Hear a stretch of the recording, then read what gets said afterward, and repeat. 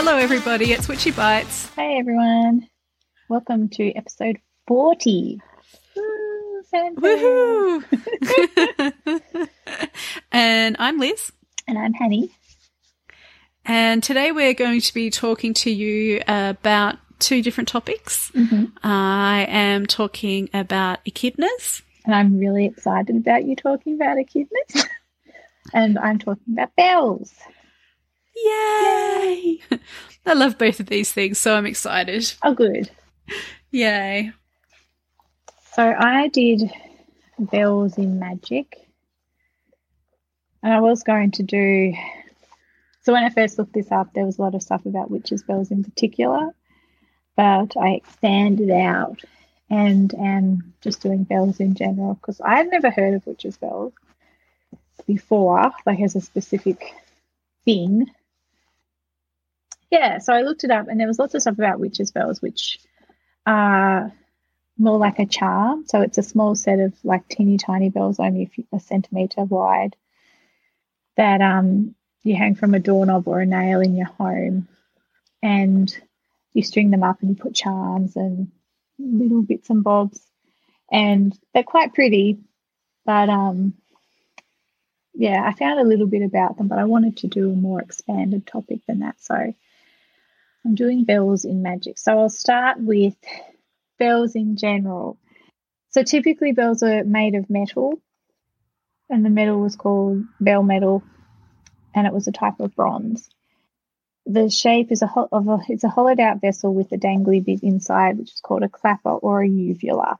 So you've got the bowl shape, and then you've got the uvula or the clapper in the middle. I'm going to call it clapper because uvula is a bit weird. It's like your mouth.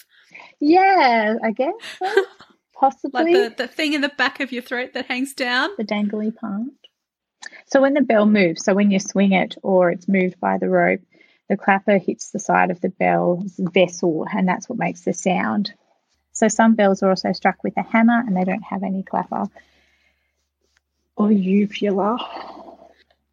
I feel like there's an art piece in this because I just, like, when I Googled it, I could see a bunch of them and they all are kind of weird and different. So, you know how Mona has a wall of vaginas? They could branch out and have a wall of uvulas. And people have uvula piercings, can I just say? So you could add a bell to your uvula and then you could, like, have it as a joke. That would, ow. Seriously? Anyway. No. Let's move on from that. I'm scared now. Yeah, and we'll get into the sexual nature of the symbolism later. Yeah. So I don't think I wrote this down, but the first bells, maybe I did write it down, were made of pottery, which I thought was really interesting. And then they moved into the bell, like the metal later. But like in Western tradition, a bell is made of bell metal and it's kind of bronze, which I'll get into. The word bell translates to mean to roar or to make a loud sound, which is quite appropriate. Think of the word bellow. So it's related. Wikipedia says a bell is a directly struck idiophone percussion instrument. And an idiophone is an instrument where like the whole instrument vibrates to make a sound. And there was only like cymbals, bells, and a couple other things that were actually in that category. Historically, bells are associated with religious rites. Now they're commonly used to commemorate important events or people and are associated with peace and freedom. And the study of bells is called campanology. Wow. Time to go back to uni, Hannah. No. It sounded really boring.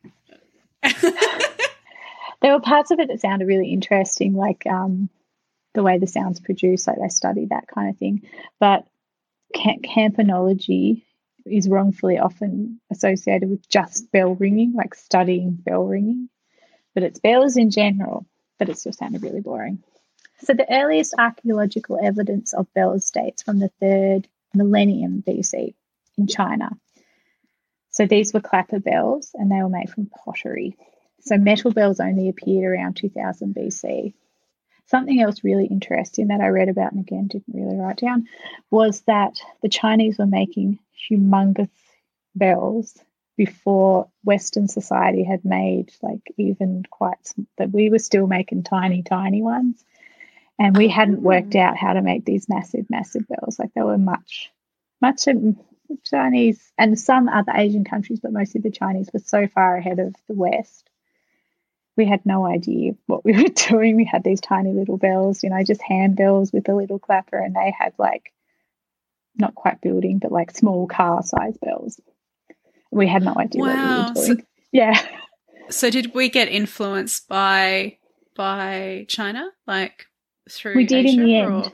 We did, but it took like that 1,000 years, I think, before we got anywhere along. And I think, again, I didn't write it down, but I think they said something about like the Romans, up to Roman time, they were still making, hand-sized bells. They just hadn't figured it out. Took us ages. I feel like there's a penis joke in here somewhere. Oh yeah. There's that's the main symbology there. Excellent.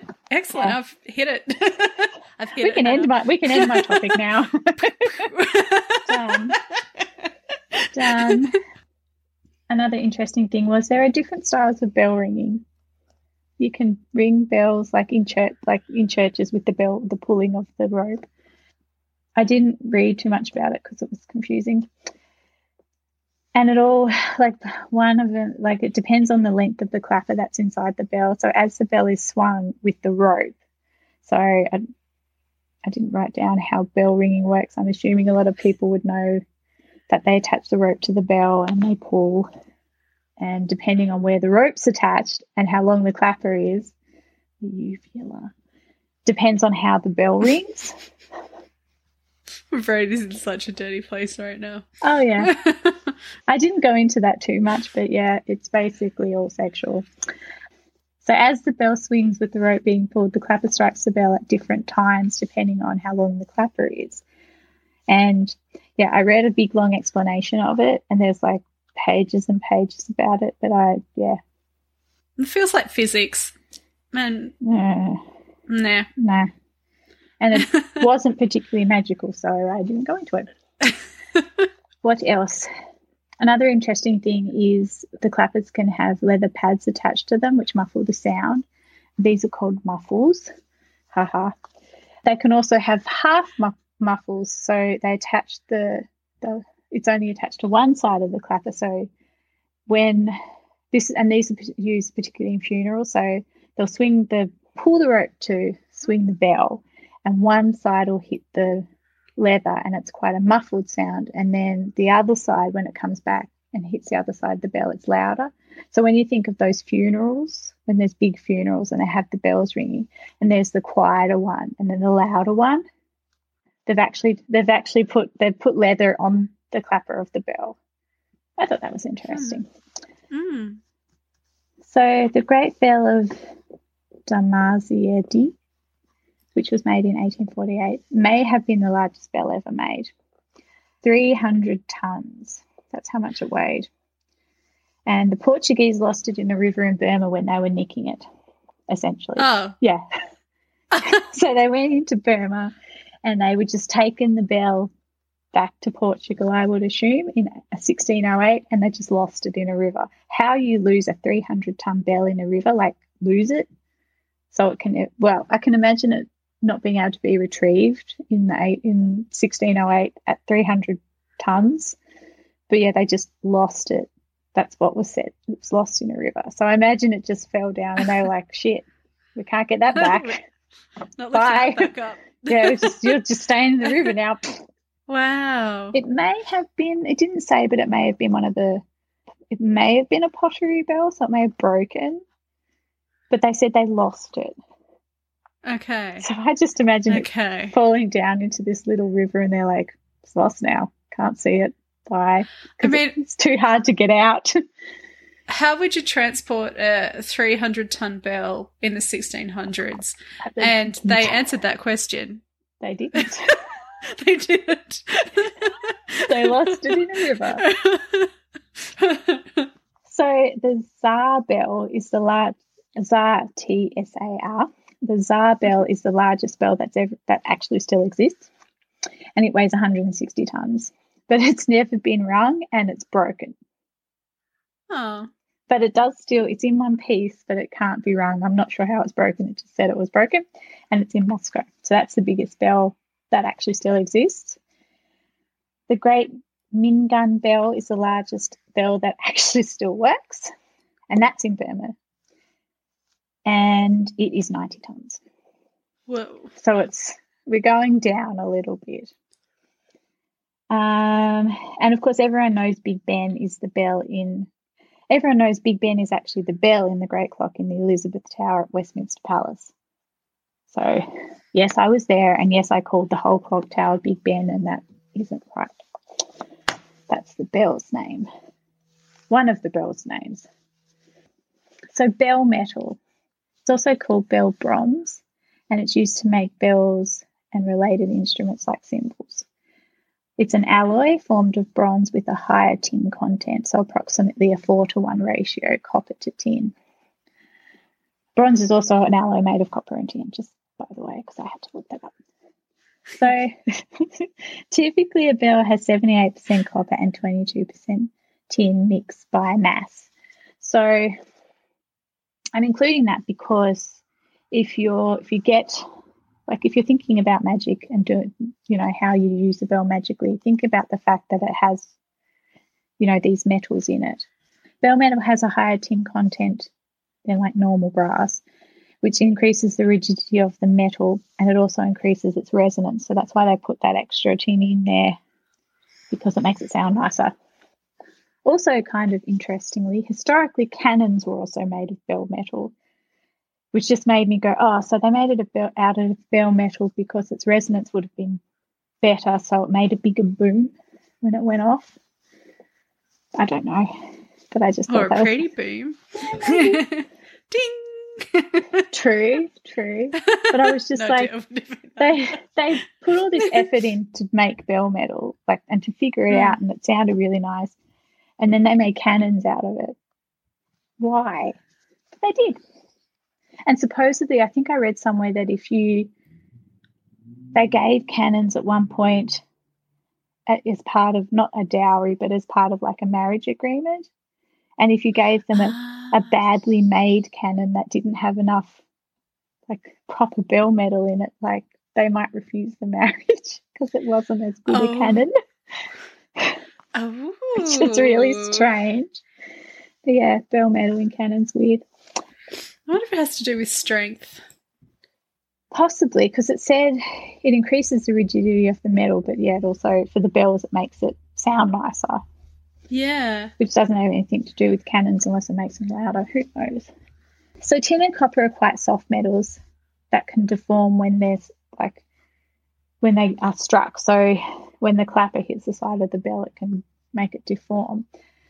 But when their powers are combined, they create a harder alloy than either of the metals alone. So like the two metals are quite soft, but if you put them together, they actually become harder than either of them by themselves. So bell metal is really tough, long-wearing material that is resistant to oxidization as well. So you think about there are bells on ships and stuff like that. So, but I'm including all of this because think about that with your bell in your magic. So it has this like resistance. It's really long-wearing and it's quite tough and strong, but it makes this beautiful sound sometimes, unless it's a cannon. And this is also interesting. There are also different mixes of the metals in different countries, so that add different bits and pieces to the mix of the bell metal. So in Russia, church bells are still commonly cast with a unique mix of copper and tin with some silver added. This adds to the bell's resonance and unique sound. And I would think that would mean that some people could tell where a bell's from by the sound that it makes, because they make different sounds. Then I was like, okay, this campanology thing sounds really interesting now. Now I know. Now I get it. So it says esoteric Buddhism. I'm not sure where they practice that. Handbells and singing bells are cast for esoteric Buddhist rituals with a 5-metal alloy, and each of those metals represents one of the 5 Buddhas or wisdoms So apologies, I will get these pronunciations wrong. Just putting that out there. Trust me, I will. So the 5 metals. The first metal is copper, and the Buddha is Amitabha, and that's discriminating. So I'm assuming this is like you're able to discern to make a good choice. Mm. Tin represents the Buddha of Amoghasiddhya, and that's all accomplishing is the wisdom that it holds. Zinc is, oh my gosh, Akshobhya, and that's mirror-like. Iron, the Buddha that represents is Ratnasam Bhava, and that's equality. And lead, which is the final of the metals, the Buddha it represents is Vairocana. Now, can I pronounce this? The wisdom is Dharmadha. And what that is a dimension of Dharma or absolute reality. I did look into it more and it got really confusing, so I apologize to anyone who has Buddhist beliefs here who might be listening. I might actually write them up and put it into the show notes so that people can look at laugh at my terrible pronunciation. But I thought it was really cool. So they put the 5 metals into their bells because they hold those 5 different wisdoms. So bell metal does have an important impact on the sound, but it's really the shape that makes the sound. So let's go on to mundane uses for bells, and mostly it's historic. Aside from what we think of now as like it's used as a musical instrument, that's the first thing I put. And when I looked up using bells in a musical way, there's actually like quite a long list of musical types of bells and historical musical bells, like lists and lists and lists of them. So I didn't write all of those down because we'd be here forever. So another mundane use is church bells. So church bells were used for celebrations and funerals, holy days, weddings, that kind of thing. So it was sort of putting information out to the community, but just in celebration as well. They were used as an emergency or warning sign. They were used to call communities together. Bells have a close association with clocks. The hour is struck and the bell rings. And the word clock comes from the Latin clocca, C-L-O-C-A, which means bell. Ah. So farming, another mundane use is you think of farmers, they had bells around the necks of larger animals that may wander, including cows, goats and sheep. So anything like an important animal. I don't think I read anywhere that they put bells on pigs or hogs, but they're quite a big animal that's important, but they don't get bells. Don't know why. Yeah, maybe they don't wander. Maybe they don't wander as much as that's other animals. True. That is true. Maybe they're more lazy. Yeah, it was basically everything I read was like, this stops them from getting lost. And I'm like, okay, sure. Do pigs get lost too? Who knows? The barns on farms often had a little bell tower in the top to call in the workers from the field. So when people didn't have watches or clocks even, that's what they used the bells to call them in. Did you have a bell for school, like a handbell for ringing when you were in primary school? Because we did. We did not, but we had one of those like essentially old school fire bell kind of looking thing. So it was one of those round bells with a little hammer on the side. Ah. So we had one of those and you'd press the button and ring the bell. When I was at St. Pat's, it was a hand bell, like up to grade 3 because I left after then. And sometimes I was allowed to ring it. That's cool. So that was really exciting. Like as kids, you love that kind of shit. I think at one point, because I think there was just a button that you pressed and it would ring the bell and you'd press it and it would stop it. Yeah. And I think at one point I did ring it for like the end of lunch or something because I was just there and I was like, can I press the button to ring the bell? And they never let me do it again because I just left it going because I was like, ha ha ha ha ha. This is fun. They're like, you've got to turn it off now. It's been long enough. Okay, come on. Press the button now. And then I did. I stretched it out a little for no reason. You had to be convinced. Oh, yeah. Had to be told a couple of times. Okay. So what are the magical uses of bells? So I quickly went through the mundane uses, and basically the magical uses sort of follow along when you think about it, follow along with them. So summoning and banishing spirits, vanquishing or removing the evil eye. Ringing a metal bell is said to exert a purifying influence. So bells are used for cleansing spells or cleansing spaces. Yeah, and I would include clearing space or cleansing space as well. And like I usually have a couple of little bells and I like to use them to clear space or cleanse space. And if you're not comfortable with, say, using smoke to do that because of different cultural appropriation, a bell's a good replacement because it's been used, like if you're of Western European descent, that kind of area, it's been used for that in that area to do that for quite some time. So no worries with that. Other uses are protection. Malicious spirits are supposed to flee from the sound because it's a pure sound. It's used in fertility spells, and it can be used as part of like magical healing. Sound facilitates the healing, again, because of the association with clearing space or vanquishing or removing the evil eye, like it comes from that kind of thing. I read that the shape of bells is derived from sacred images of human genitalia. The body of the bell represents the vulva and the clapper the penis. Alternatively, the bell body represents the womb and the clapper the unborn child. And while I can see this, after reading a bit about how bells are made, like I'm not sure how I feel about that because it's quite a vigorous process that involves lots of beating of metal, and I'm just like, I don't know. I don't know how that fits in. The shape, yeah, I get it, just the shape, but it's like you're basically belting it into shape. I don't know how I feel about that. Those two things going together, but you know.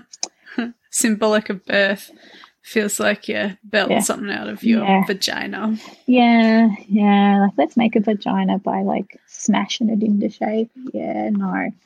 And, I mean, the other thing is, like, if you think about how the sound's produced when it has a clapper, you're like, it's a real, like, I'm using hand motion at Liz and she's just looking at me blankly, which is fine. Don't worry, I did this at work the other day and someone laughed at me. And I was like, oh. Yeah, I've done that sort of hand motion with your fist kind of clenched, and then, like, when people laugh, I just move it up to my head and go, yeah, it's funny.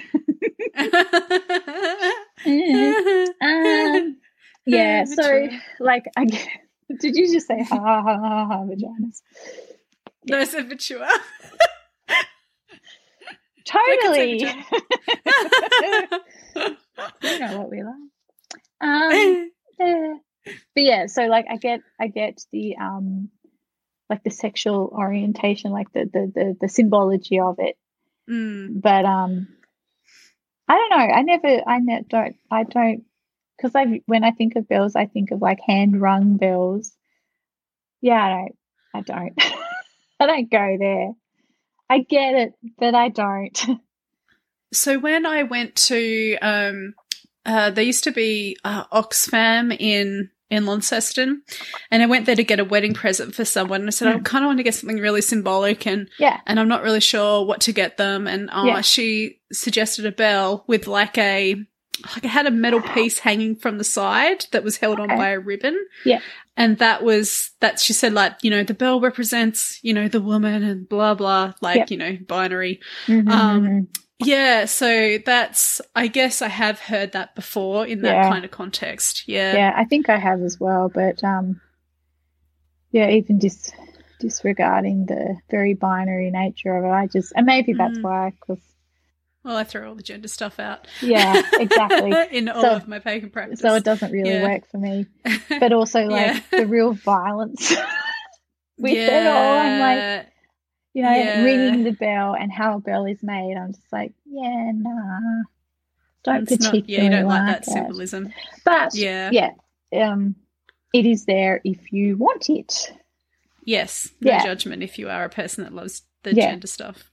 And also, like, I think it's also considering as well, like, it's a pretty, if you just have a little bell that you're ringing and it symbolises male and female for you, or coming together, or, you know, anything like that, it is in some ways like a nice representation. Like, it's nice and gentle. If you just got this little handbell and that's how you feel about it, that is, But for me, I always think of a bell with like big arm movements, like a bigger handheld bell, and I'm like, I don't like that.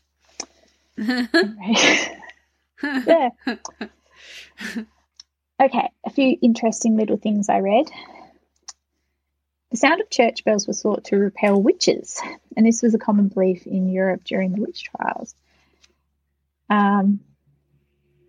What was thought to happen was you'd ring the church bells, and for some reason that would cause the witch to fall off her broom mid-flight onto the ground because it was such a pure sound, which was weird in general, because this kind of belief led to quite some interesting uses for the grease that was found on the bells, on church bells. So these are the big bells in like a church tower.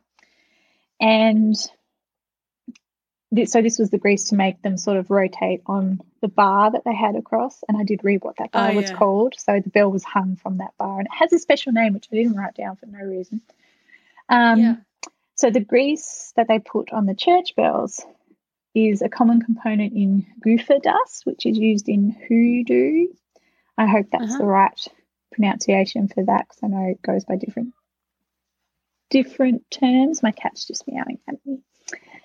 The primary ingredient is gopher dust. Is graveyard dirt in the gopher dust. Slavic witches also traditionally use church bell grease for like a similar concoction to the gopher dust. I should have looked up what it does. I don't know if you know, but no. But so the church bell grease is a common ingredient in those two concoctions used by people who the church probably didn't like very much. And church bell grease, ironically, was also allegedly used as a primary ingredient in flying ointment, which was favoured by Sweden's Easter witches. But the sound of church bells was also meant to, like, frighten the witches and make them fall off their broomsticks. But it was also used in the flying ointment, which supposedly they used to fly on said broomsticks. History. I guess it's not making any sound when it's being put in places. I guess. I also read a few things that said there's an association between bells and the Fae. I read a lot of things that talked about the iron in bells. There were, like, bells were made of iron, but traditionally they were made of bell metal, which did not have any iron in it. But anyway, iron bells scare them off, or at least agitate fairies. Bells made of iron, and I assume many non-religious, non-church bells, the ones made of the traditional bell metal, are also iron. However, traditionally bells, say in Europe or in churches, were made from bell metal, which contain no iron. So if fairy protection is your main thing, make sure you get an iron bell. Then I also read that the Fae love the sound of bells, and ringing bells can be used to please them or placate them. So keep that in mind if you're worried about the Fae in any way and are using a bell to deter them, because it might not work. They might love it. Unless it's made with iron. Maybe just, like, if that's your thing, make sure you're getting an iron bell. Bells have an association with purifying and cleansing, both because of the sound and because of the metal when it's iron particularly. But I'd say the sound in general is I feel that it's really purifying, so that's how I use them. And finally, I just wrote down some interesting uses for bells in witchcraft that I thought were cool. So you can use a bell to call in the quarters or the elements, which I think we have done before. which I quite I like. think we have. Yeah. Yeah. You can use it to represent the element of air because of the sound, which I also quite like. You know, generally I'd use incense for air, but if you're somewhere where you can't have any kind of fire, you could use a bell, like the sound of the bell. Or it can also represent water. Didn't exactly say why, so I'd assume it's like the shape of it because it can hold. Oh, like a cup. Yeah, sort of thing. Yeah. Yeah, so like the womb. Yeah. yeah, Okay. that kind of symbology in the quarters, like in the four quarters, or just in ritual in general. So if you need an air representation or a water representation, or both. Cleansing or clearing space, protection. So if you want to use them for protection, attach or hang at your door, your altar, or even in like a child's room. It's right next to my ancestor altar. Yeah, exactly. And those little bells are kind of like the witch's bells I was talking about before. So that kind of little tiny size. And they hang them up, like on a string like that, but they have lots of different little charms and things. So invoking, banishing, or calling spirits, invoking the goddess and or god. Another interesting one was clearing or charging crystals and other tools. So you ring the bell over them or around them. I haven't done that, but I'd like to charge my crystals using bells. That'd be cool. I do that with my singing bowl. Yeah. Or to bring good fortune to your home, hang at your door. That was all. Oh, that was all I had. I have a bell at my door. Yeah, and a piece of red string. Yeah, my house came with a bell, but there's no like string attached to the clapper, so people just sort of like bash it. Oh. And it goes donk because it hits the side of the house, and I'm like, yeah, I should probably put some string on it. But yeah, and I was thinking it was pretty cool. Like every time I come in, I did read this in a few places. Like every time you go into your house, you ring your bell to clear the way for you as well. And that's why there's and I don't know if I believe this, but it was said that's why there's that's why they have bells on shopkeepers' doors. Like it's not just to, signal that someone's coming in, but it's like to clear the space, like to sort of, they can't come in if they're got ill intent or something. So I did read that a couple of times as well. I think it's just to signal that there's someone coming in now generally, but it's like the tradition of it comes from like cleansing or clearing the person as they come in. I like that, like leaving your day at the door before you go inside the house almost. Yeah, I liked that idea for like personally, and a lot of people just have a door, like a bell at their door because they don't have a doorbell, like they have an actual physical ringable bell. And there's one at my house, so I thought I'll put a little bit of string on the end and I can ring it before I go in. Yeah. Do you have any other bells in your house? I have a few bells. I have it might actually be iron, I'm not sure, but a tiny little very nice sounding bell that's 2 inches, 5 centimeters tall. I think that'd be about right. That I have on my altar. And I have a quite large, I think it's like 10, 12 centimeter bell that was part of my wedding. So we opened the wedding ceremony by ringing the bell, and I now have that bell. I didn't for ages because he took the main part of the bell when we split, and I had the clapper, so I had the penis bit, and he had the vagina bit.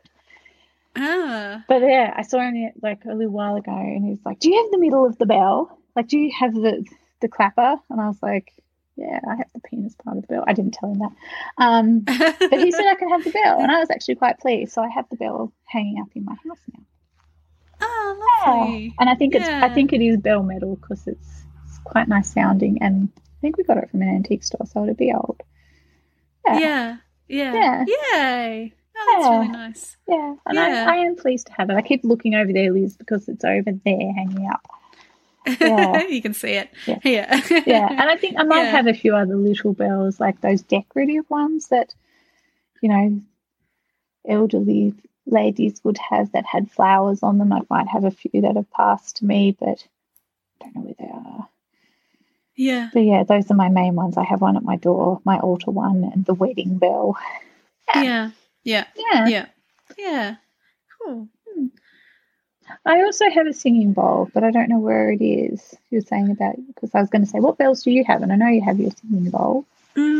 Yeah, so I do have my singing bowl, which I probably use more like a bell than I do as a singing bowl. I actually like the way the vibrations feel coming off it, so I use it a lot to do you use it like to setting up cleanse? space and clearing space. Nice. Yeah. And I use it to like also help myself get into that ritual mind. Like it's the start of, you know, sitting there and, you know, cleansing the space and that kind of thing. And sometimes I like, you know, breathe into the vibrations. So yeah. I hadn't thought to do that. That's cool. I like that idea. Yeah. Yeah. And then I have, the one at my my ancestor altar. The little bells. Yeah. Yeah. I have like a hand bell also on my altar, but I do tend to use my singing bowl. Like I probably could move that bell on if I wanted to. Yeah. And I also have a bell, as I mentioned before, at my front door. Yeah. It's just hanging from the door. So does it just a little tiny one. Does it ring? It doesn't ring when you open the door. You have to ring it. But it does. It's got its tracker and you have to actually. It's only this big, so it's like sitting on the curtain rod that doesn't have a curtain. I know where it is now because I was like, why have I not seen it? I was like, I haven't noticed. Yeah. But I read that having a bell with red string at your front door was good luck, so which is why it's there. So. Yeah. I didn't read about the colour, but I didn't go into like the colour of the string on the bells, but I did find, which I think I can find again to put in the show notes, like a how-to of making your own witches' bells. So the different charms and their meanings and that kind of thing. So I'll try and find that. Yeah, please. Yeah. I will. That might be fun for my new house. Yeah. It's literally like it's like the string of bells behind you and you just put other things between them and, you know. Yeah. But it's very nice. But, that's why I didn't really go into it because you literally string charms on a string and then hang them in certain places in your house to do stuff. And you imbue, like, the different symbols with, you know, your energy and how you feel, like what they symbolize and things like that. So it's not very technical, but they're very nice.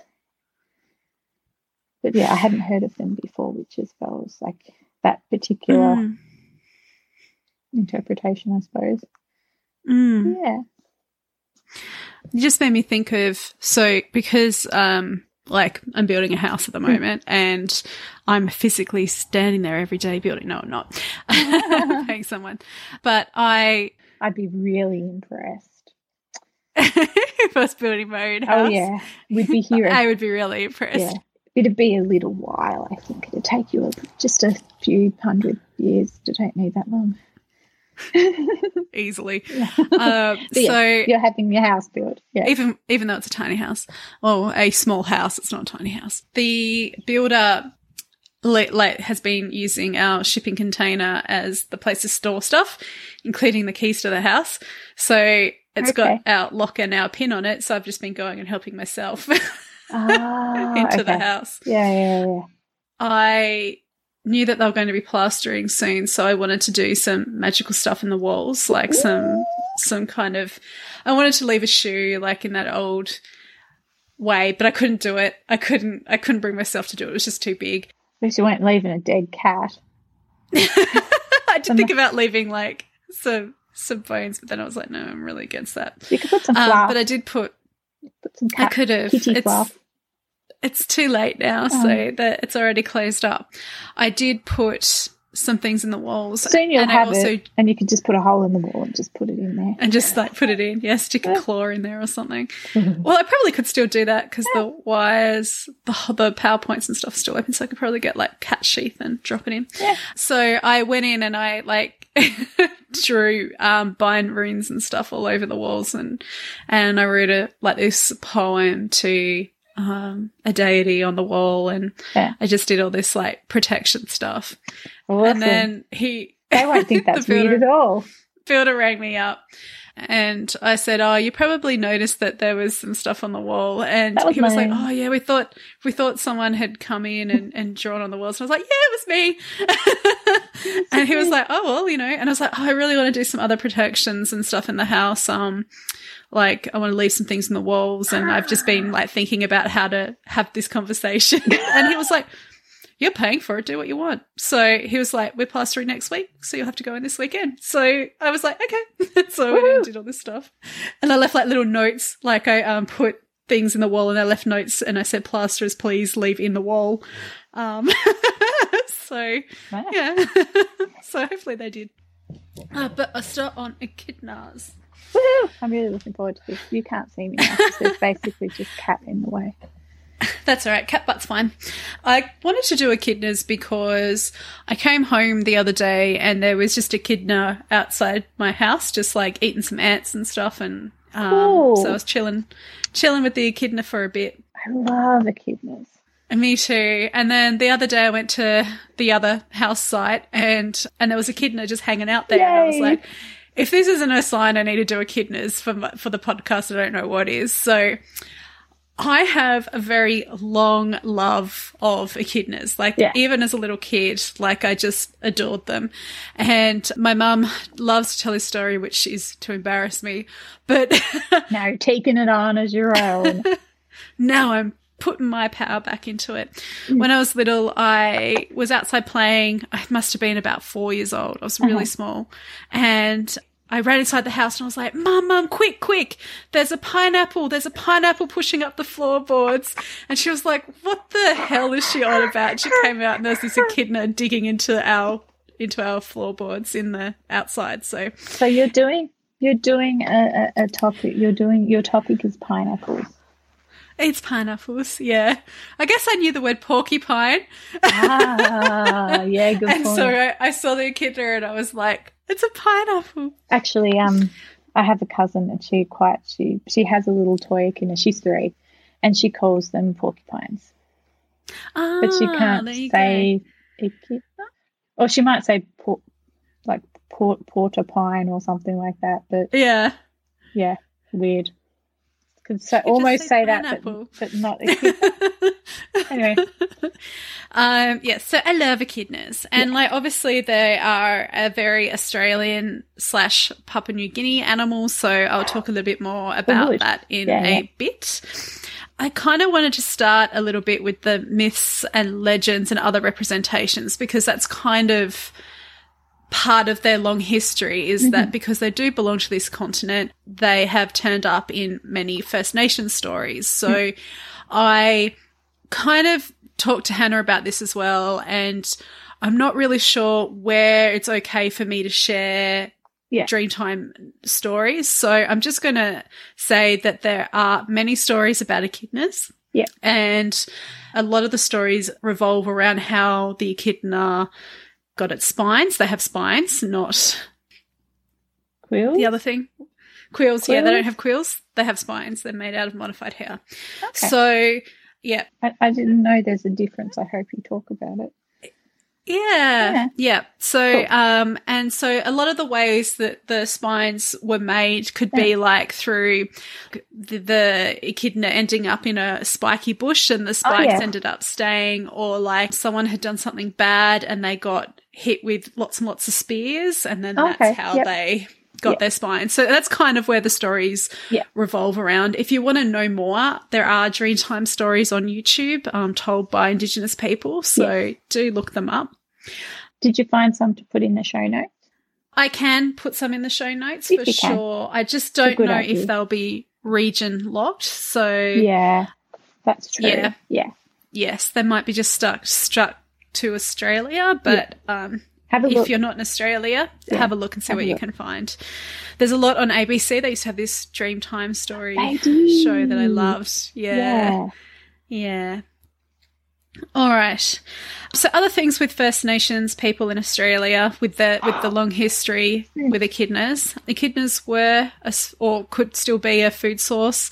They're wholly protected under the law now for everyone. So there are different rules for Indigenous people that Yeah. may be allowed to still hunt. I'm just not sure. Yeah. Cave paintings. There are cave paintings of echidnas, which is really cool. Some of them are like 9,000 years old. So there's some at a place called Quirkin Galleries at Lakefield National Park in Queensland. Cool. And another at King Edward River Crossing in the Kimberley Ranges in Western Australia.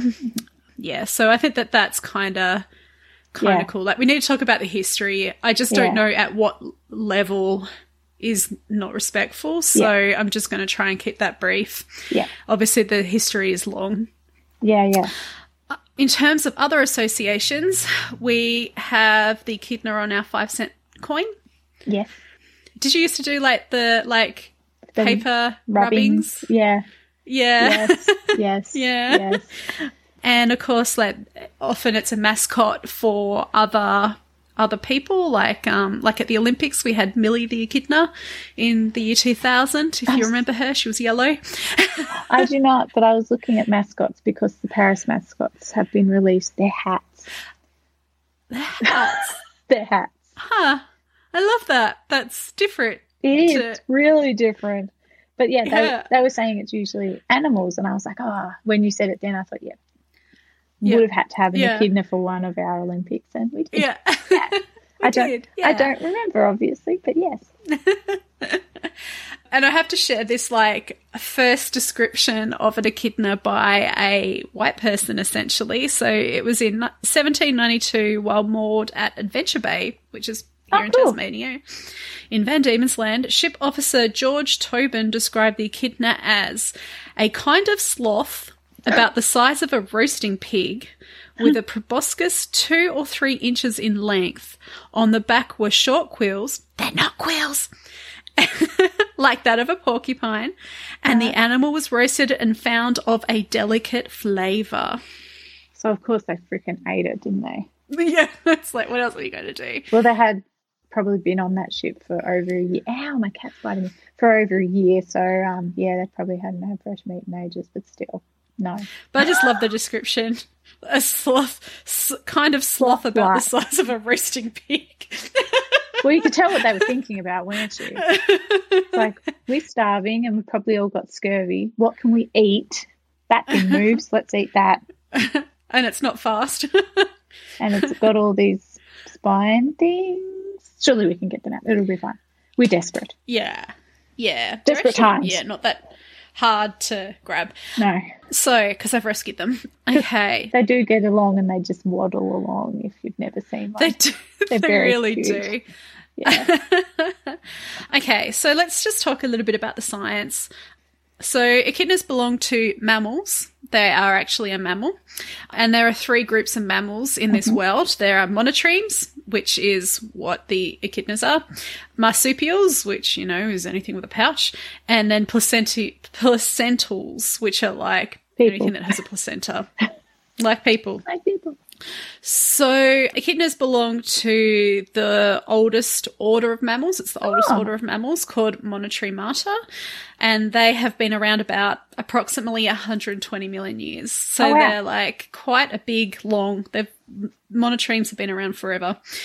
Monotreme comes from the Greek word mono, meaning one, and tremata, meaning hole. So what that's referring to, this one hole, is that they have a single opening in the cloaca, which is used for urinary, fecal, and reproductive products. So it all comes out of the one hole. It's not like it's separated like it is in us. I think I knew that and did not want to know that, so I pushed it out of my brain. I think it's important to know because it is a primitive, I say with bunny ears, sort of way to excrete waste. And I'm going to talk about that when we talk about the magical stuff. So do sort of keep that in mind. Think about the one hole. So hot. So both of our topics had a weird sexual element to it. Oh yeah, I can't wait to talk about the sex organs because it's fascinating in the echidnas. She studied zoology, can you tell? Okay, So, Mum, I saw someone say that monotremes are a mix of reptile and mammal, and I was like, okay, I guess that's how you can describe it because they lay eggs. But very good reasoning. But anyway, moving on. So monotremes are a mammal that lay eggs, but also secrete milk to feed their babies. So yes, that's why they are in that family. There are 3 monotreme species in the world today. There are echidnas, 2 are echidnas, and 1 is the platypus.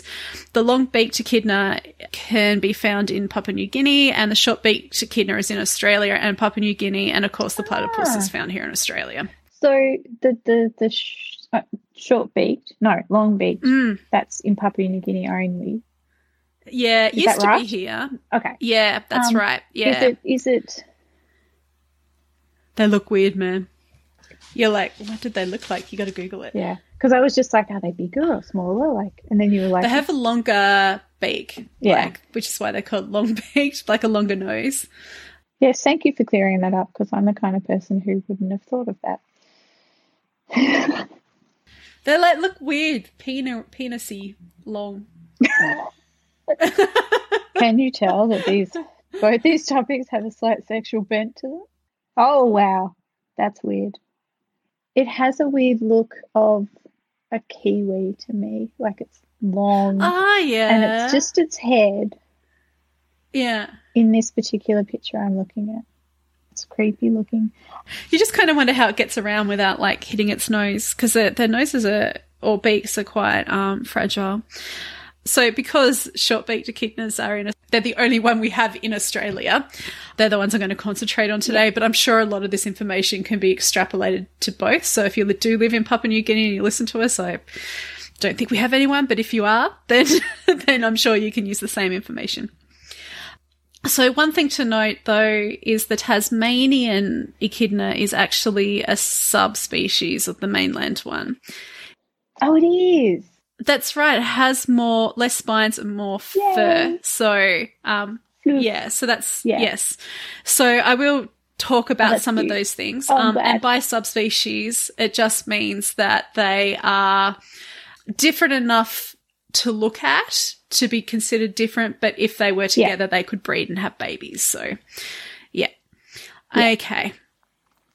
All right. So the scientific name for the short-beaked echidna is Tachyglossus arcuatus.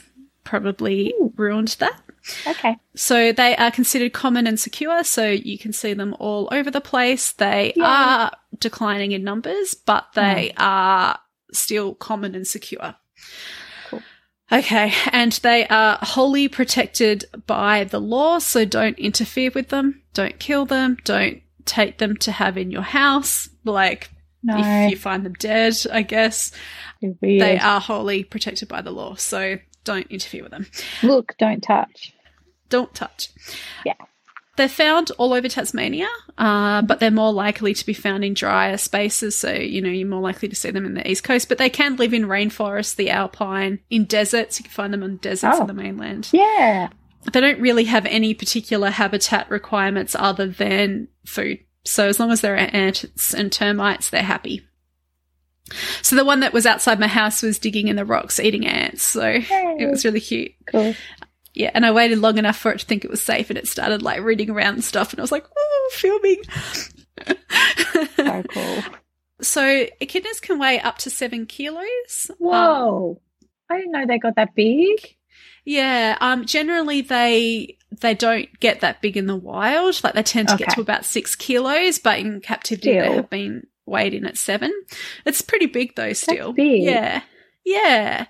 And the Tasmanian echidna is smaller than the mainland one. So if you've seen them on the mainland, they may look bigger. Yeah. Yeah. Normally it's the other way around. The island effect means you have bigger animals, but in this case it's not true. They can live up to 50 years. Holy crap. And they sexually mature quite late, so 5 years or something like that. Wow. So it's they can live a really long time, and they have actually quite good memories. So, that's cool. Yeah, they did experiments on some tests, taught them some things, and then 5 years later found they still had those behaviors. So that's cool. Yeah. So they have a tubular beak-like nose. slash mouth with a worm-like tongue, and it uses sticky saliva to eat its food, so they don't have any teeth. And then what is their beak made of? I didn't write that down, but I'm assuming it's cartilage sort of stuff. Yeah. I'm not 100% certain though. Okay. Yeah. I'd have to look it up. But they're easily damaged. So like if you actually pick up an echidna and drop it, you can break their nose and that can kill them. So please don't touch them unless you know what you're doing. Yeah. Yeah, so they are, they use their mouth of their roof plate, like the top of their mouth, to grind up their food and eat the paste. Like that's how they eat. Oh, okay. Fur-wise, they're kind of like a reddish brown to black fur, and they have, someone described it as stout spines on their back. And because they are modified hairs, they can be shed like hair as well. Oh, cool. Yeah. So then it's not like they're going to drop them all, but, they could lose one and it's going to be fine. Yeah. Okay. Yeah, so the Tasmanian echidna has more fur and less spines than the mainland ones. And by mainland, for anyone outside of Australia, I mean the big chunk part of Australia, our little island. Not Tasmania and its surrounding island. That's right. Yeah. Apparently, I read somewhere that echidnas can individually control movement of each spine. Wow. Isn't that cool? Really? Yeah, yeah. Whoa. And they can use them to be like if they were in a like little like tight place, they can use their back spines to help pull themselves up like with their feet. Cool. So yeah, they're absolute escape artists. Like you can't keep them in. Yeah. Yeah. So like they can make them lay flat against their bodies or stand up more up. Okay. Yeah. Yeah. That's a little creepy. Yeah, and because I just imagine them getting a fright and them going like cats and all their spines standing up. I know they don't do that, but still, that's what the image that came to my head. Yeah, it's like the little tongue comes out of their beak and just their tongue pokes out and their spines go out. That doesn't happen in real life, but that's just the image that I got. There's a kid's story in there somewhere. Yeah. So when echidnas feel danger or annoyance, all their spines stand erect. So there you go. That was the next note. I completely forgot. So they do puff up like kitties when they're afraid. Probably not that dramatically, but kind of, sort of. That's really funny. Yeah. I'm going to keep that mental image forever. Who else wants to raise echidnas? I do. Yeah. I have to be one more level up to be able to raise echidnas. You have to do it as an advanced care, and I'm only an intermediate. So they have they have tails. Sorry, they have tails, and their tails have spines as well. They're just like little stubby little tails. Yeah, I think when I looked at the pictures of the long-beaked ones, you could see the tail, and it was creepy because they seemed to be taller. But I think it's because their spines were different. Have longer legs, don't they? Yeah. Yeah. They just look like a naked, tall echidna, and it was wrong.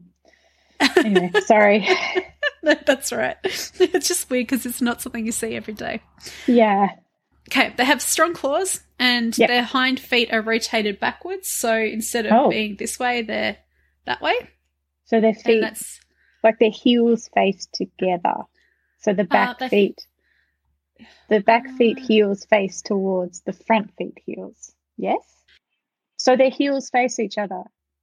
Because that's backwards. Yes, their heels face each other. Yes, sorry, I was misinterpreting. Yes. Yeah, their heels face, so they rotate. That's a bit weird. And I had to look it up in pictures because I hadn't noticed it. No. Yeah. And I've picked them up, and I still haven't noticed. Animal rescues. I've done it for Bonorong, so... Yeah. And then, and that's one of the things, because their feet are they're so good at digging, they can dig deep into the earth really quickly. So, I've seen them on the roadside do it, like just sort of the earth just seems to come up around them and they disappear. Yeah. Literally in front of your eyes, and it's just, you're afraid. It's a real pain in the ass when you're trying to rescue them and they're trying to dig deeper and you're trying to get them out and they really dig in.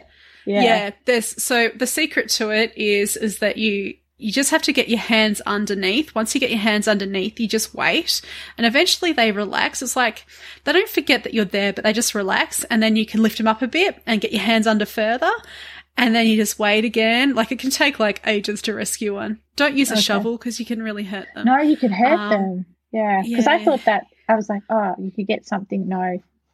I mean, you need gloves, but yeah. Besides your hand, because, yeah, you could really hurt them. Yeah. And the other thing I got told when I was doing the Bonarum training, a police officer found an injured echidna on the side of the road, and he grabbed it and put it on the back seat of his car, and then it dug its way into the into the seat, and they had to like take it all apart to get this echidna. Oh, so it got through.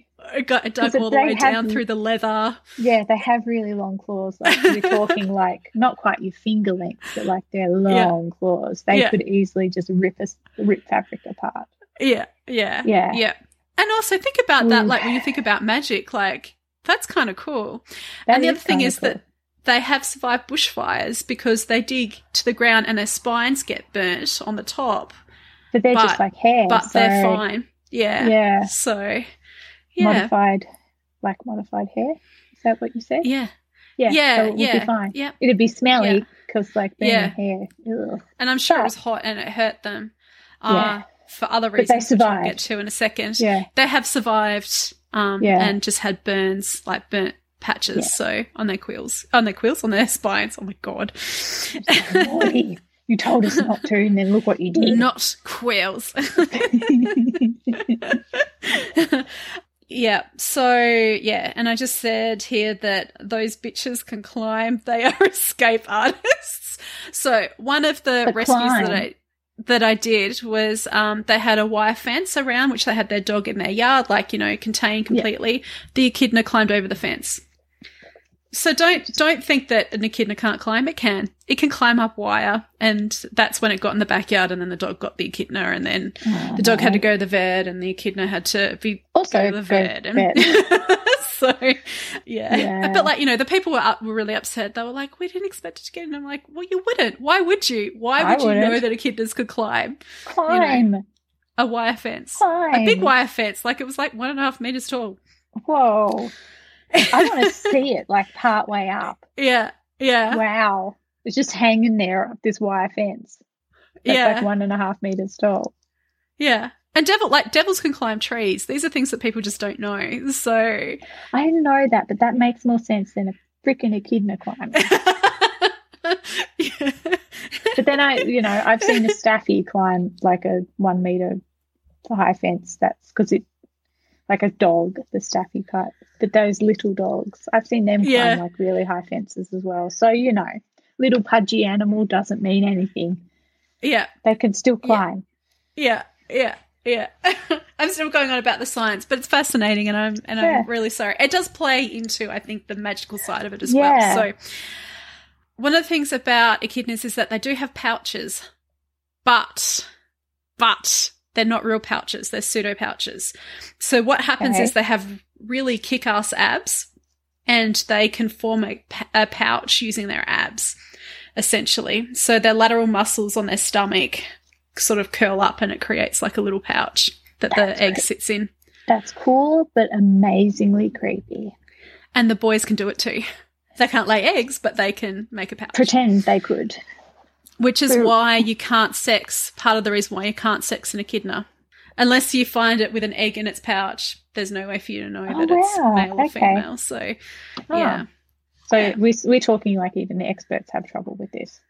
Yeah, so there's a really one of our biggest experts, her name is Rhys Miller, and she is from Kangaroo Island. And I did an echidna workshop with her in Tasmania, and we got to dissect echidnas, and it was fascinating. And I know this is where I'm really confusing as a vegan, but I really found it interesting because these echidnas have been put in the freezer for this class. They had died from roadkill, cars are one of the biggest killers of echidnas. When we dissected one of them, that's when we found the milk patches, and it meant that the baby in the den probably starved to death. So that was awful. Yeah, because they don't carry their babies in their pouch in Tasmania. They do in the mainland for a bit. We got special ones. Ours have dens. Theirs have a den, but they also carry their babies in their pouch. They're not real pouch. Yeah, they're pseudo pouches. The pouches that exist only when they have babies. Okay, it's crazy, isn't it? Yeah, I feel like being pregnant. Wow, formation.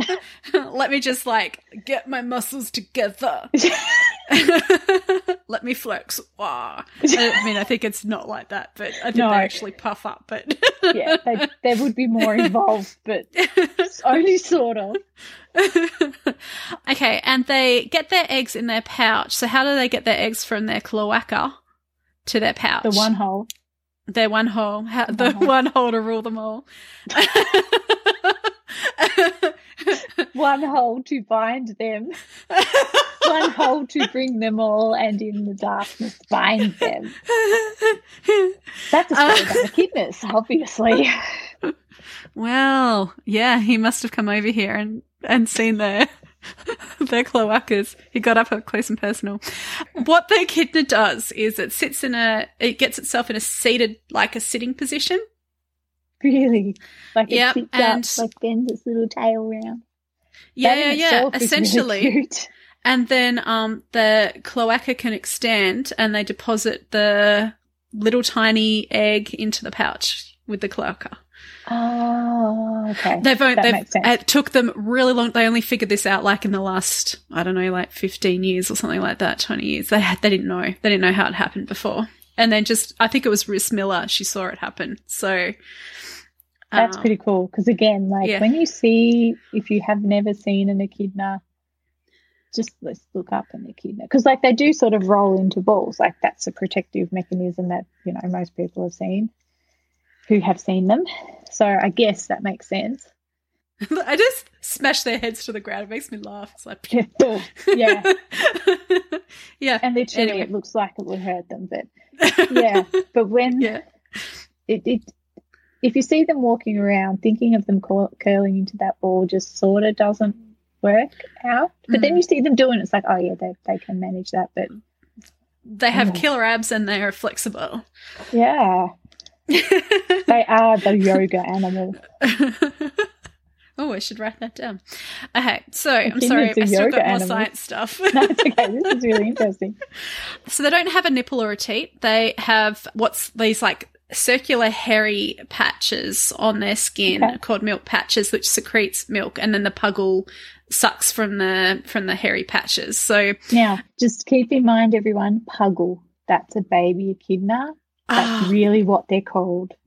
They are called puggles. They're so cute. They're called puggles. Except for when they're really pink. Then they're creepy. And they don't have their spines, which is also weirdly creepy because, they're born and they're just little tiny peanuts of little pink dough. They're so cute. Looks like jelly beans with eyes. Yeah. And then other non-Australians will see them and go, oh, why is that cute? And we're like... Yes, puggles. And that's the sound we make when we see them. Yes, puggles. Yes. Puggles. Yes. So, one of the reasons why I would love to look after puggles is that when you feed the babies, you just put the milk in your hand and they suck it from your hand because obviously they don't need a teat. They just need a patch of milk to suck from. Yeah. So that's pretty cool. Yeah. So they have excellent hearing. And they can also pick up ground vibrations. They also have very good eyesight. So it's a myth that they have terrible eyesight. It's just they just don't have color vision. So, but they see movement, they see shapes and all of that. But they have really good eyesight. Now, the hearing. Yeah. They don't have what are their ears like? So it's like a hole in the head with a skin flap over it. So so they don't have still an ear. Hear. They've just got a hole, but they have very good hearing. Yeah, because again, another weird mental image of an echidna with a big human ear stuck on the side of it. So it's I know they don't have ears. So I know they don't have they've just got a hole to get the sound in, if that makes sense. So they don't, we have our ears that funnel the sound into our, the wave into our ears, but they don't. But they've still got really good hearing. That's cool. Yeah, that's why you never see them wearing headphones because they don't have ears to hold them on. Yeah. They don't need so them. stupid. They don't need them. Okay, sex organs are completely inside the body, and that includes the males. So the penis and testes are inside. So that's why if you find a kidney, you can't sex them because you can't tell the difference. And they've only got one hole. So, yeah. So unless they've got an egg on them, it's really hard for them to tell. I mean, Rhys Miller kind of can feel around. Oh, you should Google echidna penis because it is fucking weird as they have like multiple heads. Do it. It's awesome. I'm suggesting you do Not that now. Stop what you're doing right now. I don't want to interrupt this too much, so by going, it's going on forever. There was one that was really hung at a zoo, and it did actually have it on the outside, and they took a whole bunch of photos of it. I guess that was. So can they make it be outside? Not generally. I think this one might have just been just an exhibitionist. Okay. Or broken, maybe. That's what I meant. I'm going to go with exhibitionist. Naturally, can that happen, or is that a problem for them? I don't think it's normal, but I'm not sure. I'd have to look it up. I can't remember. I just remember the pictures when it made all the rounds. It was on the front of newspapers. Oh, God. And everyone was talking about the echidna penis. The things they report on in Australia. I mean, it was pretty weird looking. Okay, yes, and sexual maturity is at 5 years of age. They have a lower body temperature than normal mammals, so I shouldn't say normal mammals, they're most mammals, because they are still a mammal and they are still normal. Yes. So most mammals have a body temperature of 37 degrees, and theirs is approximately 31 to 33 degrees. Oh, wow, that is a lot less. Reptile side that they're talking about. I guess. So, which means they're unable to survive outside for long periods when the temperature is greater than 35 degrees. So they can die from heat stroke or from stress. Yeah. So people think echidnas are nocturnal, but they only are in super hot climates. Like here, they're out during the day in Tassie. Yeah. Okay. So, yeah. So it depends on where they live. They prefer to eat early morning and late afternoon. Which does also feed into the nocturnal myth, I guess. Yeah. But not fully. Yeah. Yeah. If they're out in winter here, you'll see them out during the day because it's just they don't care. And they can kind of hibernate. They do this thing called torpor, which I've talked about before, not torpor, but hibernating on the podcast before. So it's done to save energy. So they just drop their body temperature, and that just means that they go to sleep. And they can do it at any time of the year, but generally it's during February-ish, and then they wake up when about the winter solstice. So that's why they're like a symbol for the winter solstice. Hang on, so start in February? Yeah, they tend to go in late February into and then they go to about June. Yeah. Okay. Yeah. Because females go a little bit longer, but males get it. Because you said the winter solstice, but down here, because I was like February to December. No. Ours. Yeah. Sorry, so Australian June. Winter solstice, which is June. Yeah. So I was like, which is why that's not a very good strategy for being alive at all. Hibernating for basically the whole year. No. Yeah. Here. No. Yeah. Sorry. Not Northern Hemisphere. No. No. I don't know why I even thought that. I don't know. But that, if you know how they sometimes see echidnas with like little Santa hats, buy them and put them on your Christmas tree because it's a perfect kind of crossover between the Northern Hemisphere winter and now. Yeah. And then waking up. Okay. They have really huge home ranges, so they can range from 20 to 420 acres. Wow. That's a lot. So it's really important. When people see them and they'll pick them up off the road and then they'll drive them down the road or like away into a bush and let them go, that kills them. Don't do that. Like possums, relocating can kill them. So if you do see one on the road and you feel compelled to help it, just move it to the edge of the road in the direction it was going in. Like don't drive it and take it out of its range. And they probably have a baby in the den somewhere. Yeah, so that, but they have big home territories, but they have territories, like they have a range that they have a range because they don't defend their territories. Like they don't have any defense mechanisms in that kind of way. So yes. But they have a territory. They have a space a range. That they have use. a space of theirs. Don't remove them from it. Which they will share with other echidnas. It's not like it's theirs, but they just don't interact with each other. So Yeah. But like you said, so it's not a territory. They don't defend it, but don't take them out of it. Yeah, that's right. Yeah. And then just taking them off the road and putting them back on the side that they're coming from, useless, like put them in the direction they were going. Yeah. So they'll just probably turn around and go back onto the road. Yeah. Like, why the hell did you take me back? They have good memories, so, they know what they're doing. You've just put across a road. But you've just put a road in the way. I mean, if they live for 50 years. Yeah, you put a road in their territory probably. Yeah. Stupid. In their, home range. Yeah. Riz Miller was very adamant that it wasn't a territory. Yeah. I so understand. Territory. And I can understand that terminology. They don't defend it, but they have a space they stay in. Yeah. Makes sense. Yeah, they have their home. Yeah. And it can be up to 420 acres. Greedy bastards. They do have predators, both the babies and the adults, so, it's not foolproof.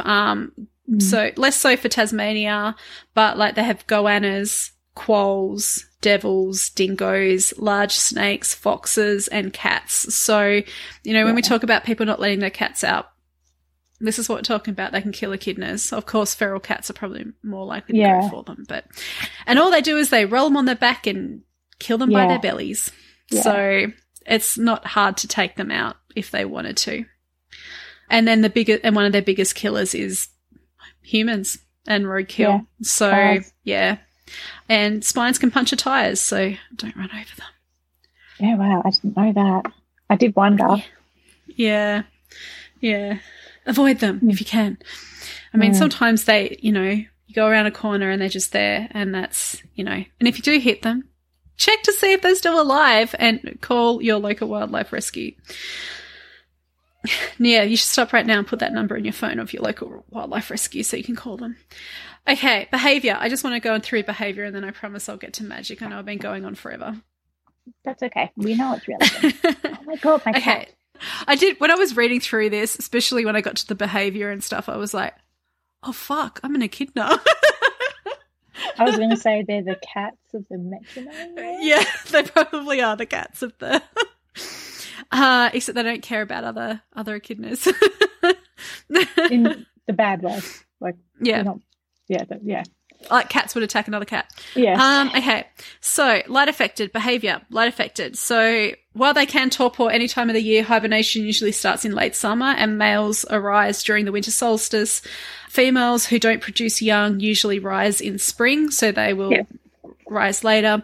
Yeah, so it's a perfect seasonal observation. Yeah. Of course, the temperature influences. So I mentioned before about them coming out at night if it's like northern Australia, but if it's southern Australia or it's a really hot day, they might come out morning and night, that kind of thing. They use their noses to lift heavy, like a crowbar, to lift heavy objects, so they can lift stones with them and stuff. Yeah, cool. They've been known to climb over 2-metre high wire fences, demolish soft concrete, and even go down unsecured drain pipes. So don't underestimate them. That was from Riz Miller. She said, don't underestimate them. I love her, in case you can't tell. I do have more people in here than her, but she is the Australian expert on them. So when disturbed, they may curl into a ball protected by its spines or dig into the soil and leaving only their spines exposed, as we talked about earlier. And they're super independent and solitary. So yeah, I think you said at one point they only come together to mate and then they don't hang out together at all. No, if they see another echidna in their territory, there's like no acknowledgement. Like there's just they just keep doing what they're doing about each other. Yeah. No.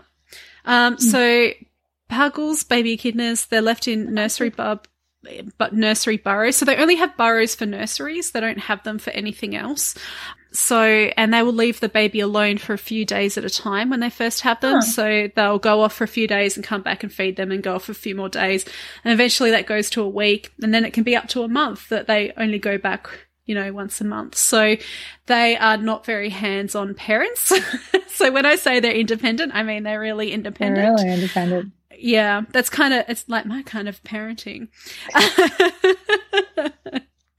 And so that's also why babies can be kind of vulnerable, because they are left alone, and There's so no one things can there. go into the den and kill the babies.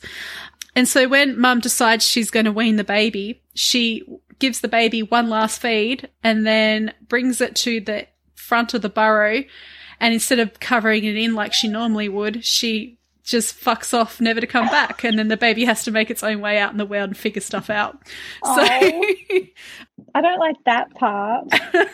but like this is the thing, like this is their energy. They are Yeah, true. independent, and they have to figure things out for themselves and just know things innately, and they're old, like they have that kind of history.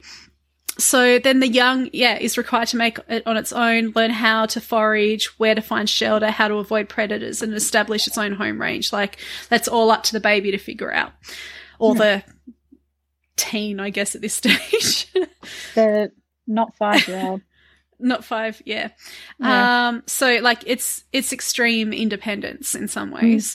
And then they lead a solitary life other than to breed. So there's a thing called an echidna train. Have you ever seen these? I think so.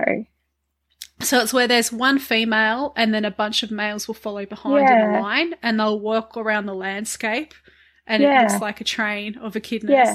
I've never seen it. I've always wanted to see it in real life. I've seen it on videos. Yeah. Yeah. I've never seen it really, but I know, yes, I've seen pictures. Yeah. Yeah. And that's it. And of course, when she raises her baby, that's the only time she spends with her baby, and that's interaction. It. The rest of it, it's all done, and they're attracted to pheromones and that kind of thing. So,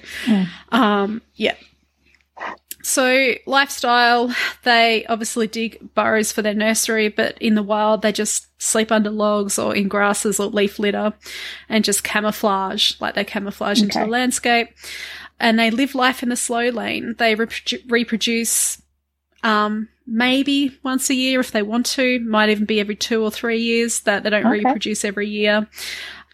Even if they don't interact with the young much, like how long does the mother keep going back? Like, do they raise it for 6 months or? I'd have to find. I'd have to look it up. I can't remember off the top of my head how long that period is.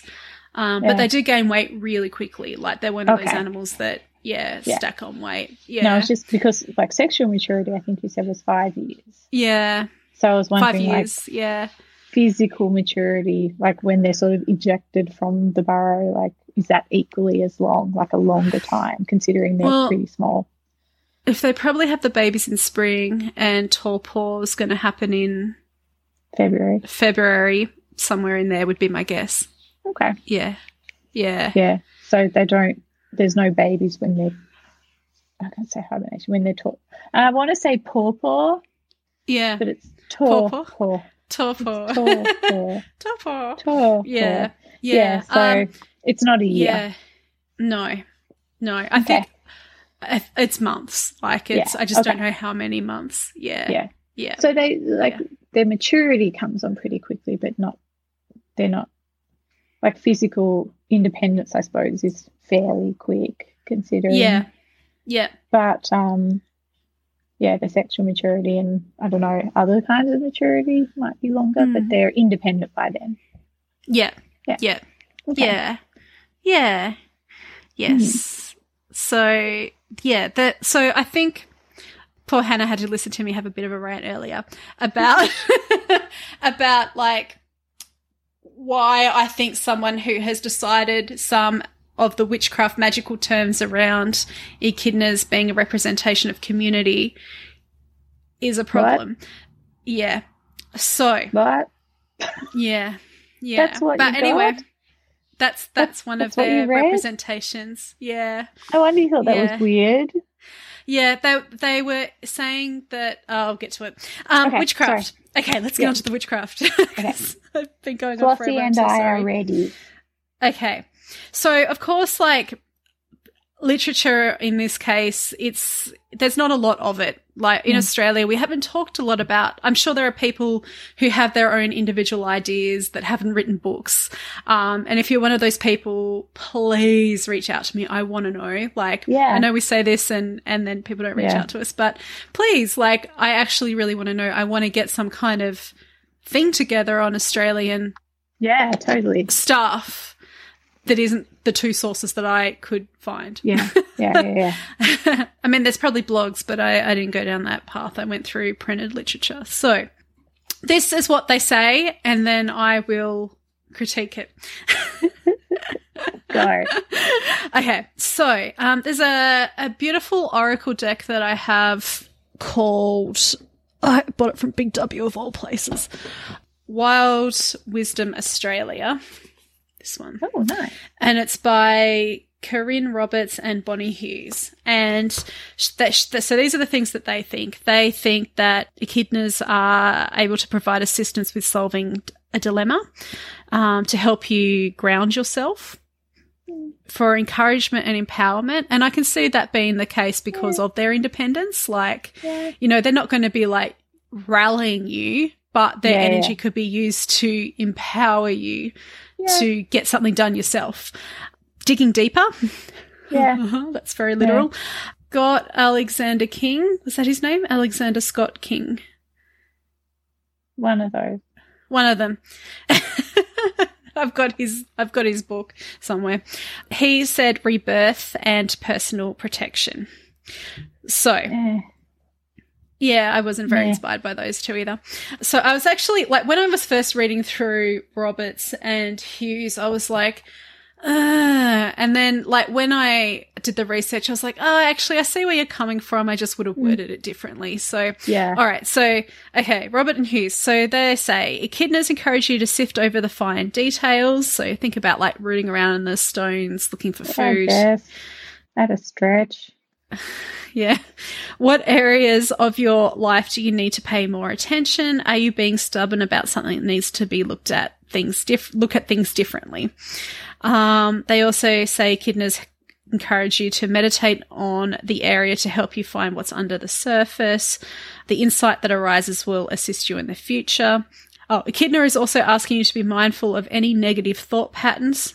Despite its protective spikes, echidna is more about empowerment than protection, which I think is actually true. Like, it's about independence more than actually, like, they're not defending. Their protection there is just a thing that's there, you know. Like talking about the territory versus the range. Yeah, exactly. Yeah, that's exactly it. Yeah. Its energy teaches you to stay grounded, stand tall, and set your boundaries. Yeah. I kind of, again, it's kind of like the boundaries isn't like a physical boundary or like even a protective boundary. It's kind of like I have my range. This is what I've been doing for millions of years and it's been working for me. Like, I think that's kind of the boundary. Yeah. Like, so far it's kind of like you could interpret those things to be about so many animals, and like the echidna has such quirky qualities and some really striking things about it that I would take those into consideration if I was thinking of my associations, because my personal experience is just I've seen a few on the side of the road alive, a few digging into the side of the road. But that's about all. But after looking in, like what you've said, and you looking into it, it's like, okay, I could see how I'd associate it personally. And those things are kind of too broad for me. I'd have it more specific. Yeah, and I think this is why we need to have these conversations. Like, these are two sources, and they're starting from somewhere. You know, like they're like going, I want to create this Australian deck of wild wisdom, and in this case, in King's case, it's a book and another deck as well. And so it's a lot of work, and It maybe is. the depth hasn't been put into it. And also I think that you need to know people who actually physically know and interact and speak with echidnas. Like Yeah. Riz Miller said some things in her books that I wrote down because I was like, oh, Yeah. that's definitely one of the things that is one Yeah. of their magical qualities, you know, like because she lives with them. She, Yeah. you know, she's probably an echidna deep down inside. She has echidna energy. Okay, so this is King's point of view. Mm-hmm. He says, spines means they can't be picked up and moved from their path. Next. They shut themselves off from the world to prevent predatory attack. I mean, there is the independence thing, but like shutting themselves off totally, like they're very interactive with their environment, but they're just really independent. Yeah, I mean, the thing is they're independent, and if you needed some independence in your life, call on the echidna. Yeah. But also, it means, and this is what really set me off, Okay. but also means they're shielded from support and a helping hand. Well, the thing with that is it's just not their deal. That's not what their energy's about. Every animal doesn't have to be about reaching out and asking for help and living in a group. That's what humans do. And if you're looking for that, call on a different animal's energy. Don't call on a mob of kangaroos. Yeah. Like, why would you pick the echidna for that? Yeah. And it's a moot point. It doesn't matter because you're not calling on them to do this. Idea that the echidna needs human help. Well, we need human help because humans fucked them up. Like, do you know what I mean? Yeah. Like its natural environment, if it was left to its own self, is independence. It doesn't need the other echidnas even. That's the point of it. That's how they live. Exactly. Even their babies live that way, other than to be fed milk.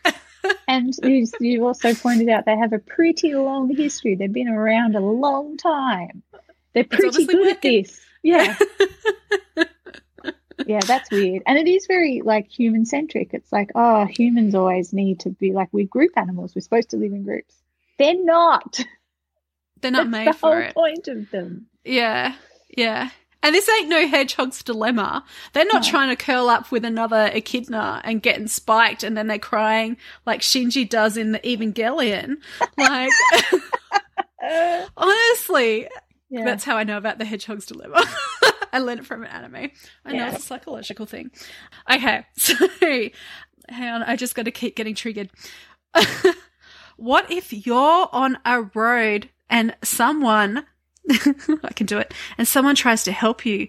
Obstinate character prevents him from realizing the error of his ways. He's not being obstinate. Like, it's just, that all just doesn't work. No. Once you know a little bit about their natural habits. They find strength in community and unity. With what? They see ants more than they see each other.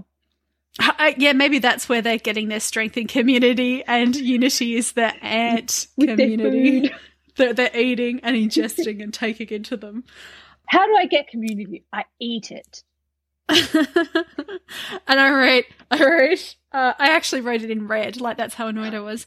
I was like, call an echidna for solitude and individual strength. That's what they're good at, like not for community and unity. Open your heart to the needs of those around you and the nurturing they can offer. Stop shutting people out. You need to let your guard down. Relax. Your sense of personal protection, development, tolerance, begin to trust. So what he's saying is it's a bad symbol. Which is, I completely 1000% disagree. Okay. The only way I could see that as like fitting is if you're looking at it from a completely, this is what humans need. Echidnas are partially the opposite for these few reasons. So if you get echidna energy, that means you're doing something not right in a human way. Like, does that make sense? That's the only way that can make sense. Yeah. Instead of going, like I'm connecting with echidna energy or I feel it strongly or something. What are the good things about it? Like, what are the strengths? It's just like, well, it doesn't work in any way with the way humans work, so it must be a bad sign. It feels I pretty much wrote next to this is that, you know, what echidnas are about is simple energy. Like what they're doing is something that they've done for so long, and they're successful at it. So obviously, until now, why do they need? Why is that? Like, you know, I don't know. I have for me, when I want to call on energy to work with energy, or like if I see a symbol or a sign, which is probably what he's trying to say here. I think so. Is that he's saying, well, if you see an echidna, it means this. And maybe for him it does. Yeah. Maybe he has that interpretation, but that just wouldn't work for me. Like that's Yeah. Yeah. I think he's coming from it as a symbolically, like he's just sort of seeing it around. Yeah. So because their energy is different to ours, like, but because of the way they are, it fits, but only if you're taking it as I'm not going to work with this energy. I just see it as a symbol, whereas not from a point of view as, I want to work with echidna energy in a positive way. Yeah. What are the positive associations? Yeah. Independence, I'd say a fair bit of courage, maybe single-mindedness, you know, they just do their thing, they keep going, but like sometimes you need that fortitude, determination, that kind of thing. Whereas his interpretation is, you're seeing it randomly, seemingly, or you've drawn a card from a deck or something. Mm-hmm. Yeah. So it could be good or bad. Probably to a deck. Yeah, what does that mean? Because it fits, but it's just like, well, just pick out all the bad things, why don't you? Like, it's weird. It's like, I better have a negative animal. Let's make it echidna. Yeah, actually, yeah. Like, it's weird. I don't know. Why? But if you're choosing to work with that energy, there's heaps of positive associations. Like, there's heaps of things that you could get from it that would help you and nourish you. Mm. Yeah. And I've never really understood that. Like, okay, bad things happen. So if it's like this, if you're making an oracle deck or something, you might want to have bad cards. But if you're encouraging people to work with these energies, have positive association. Like, why would you say, you've seen you're feeling echidna energy, that's bad? Well, it'd be like saying, you've pulled a praying mantis card, that means you're being over dominating in your relationship and ripping off your man's head. Sure, it's there, but really, like, is that where you're going to embrace upon? Like, I don't know. I just felt anyway. Let me keep going. There's more. Shunning anything that may divert you from your path is great if you want to live an independent life, but Echidna warns against protecting yourself to the point that your heart becomes impenetrable to change. If too independent society may shun you, including your own family, being rigid in life will make you unapproachable, ungrateful, aggressive, and lack in humility. If you need to do family work, I wouldn't call upon the Echidnas. Okay. First thing that he said that made sense. Oh, the family thing? Yeah. Like, that was me. A different animal. Oh, that was you. Okay. That was me. Sorry, that was me, not him. Yeah. Yeah. Now, this is what Rizmilla says. She says, they're an icon. They're recognised for plodding onwards, an ancient survivor representing the spirit of Australia. Yeah. Tick. I mean, yeah, that's exactly what they are. That's their energy. What happens when you keep moving forward at a slow and steady pace? What does it mean when you can continue with the strength that you have in you? You're a survivor. You live through so many iterations of this world and you keep going. You can survive in any habitat, even the most traumatic of bushfires. You can still keep going. Keep moving forward. And Rizmilla says this represents the spirit of Australia, and I think that's true. Another scientist thought that they were a master of their niche. So it could be that you found yourself a niche to be in and you're doing well in it. Maybe other people don't understand what you're doing or why you're doing it. But if it's working for you, keep going. And then I just read about the seasonal observations, you know, maybe reflect on this energy when they're starting to wake up. Echidnas can dig down and really hold on, not allowing themselves to be displaced easily. Sometimes this is the kind of self-care we need. Some call it stubborn, but are you doing it for a reason, or are you just being stubborn? Embrace your echidna and get yourself out of the mess, because they're really hard to keep contained. Like, they can escape. No fences too high, no rock too heavy to be overturned. Take your beak and push that shit up. And they're also hard love. So sometimes you need the echidna to give you the hard truths.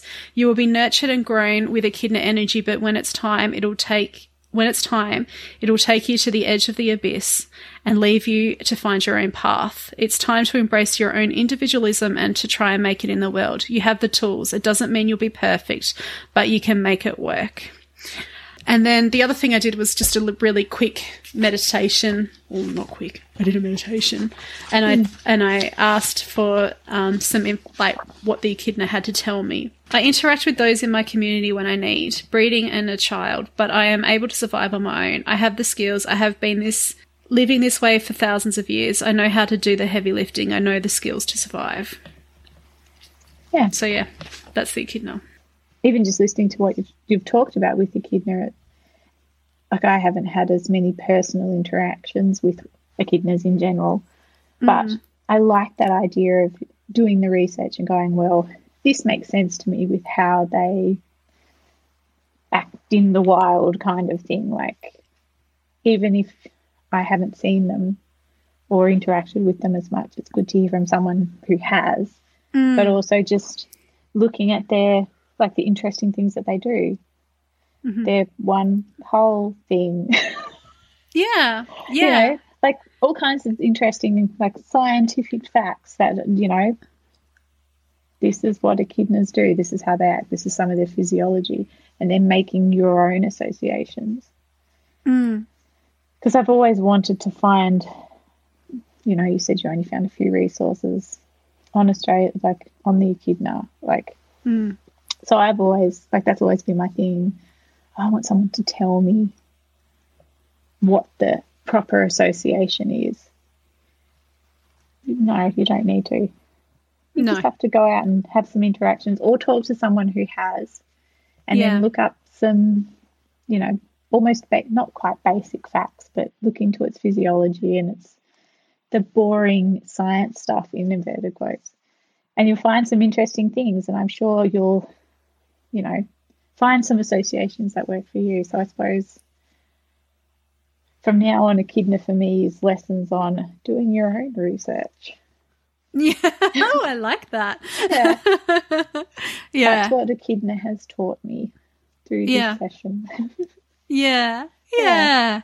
Yeah. I'm sorry I got so but it really bothered me. I was like, have you spent any time with echidnas? Yeah. Yeah. And the answer is I don't think so.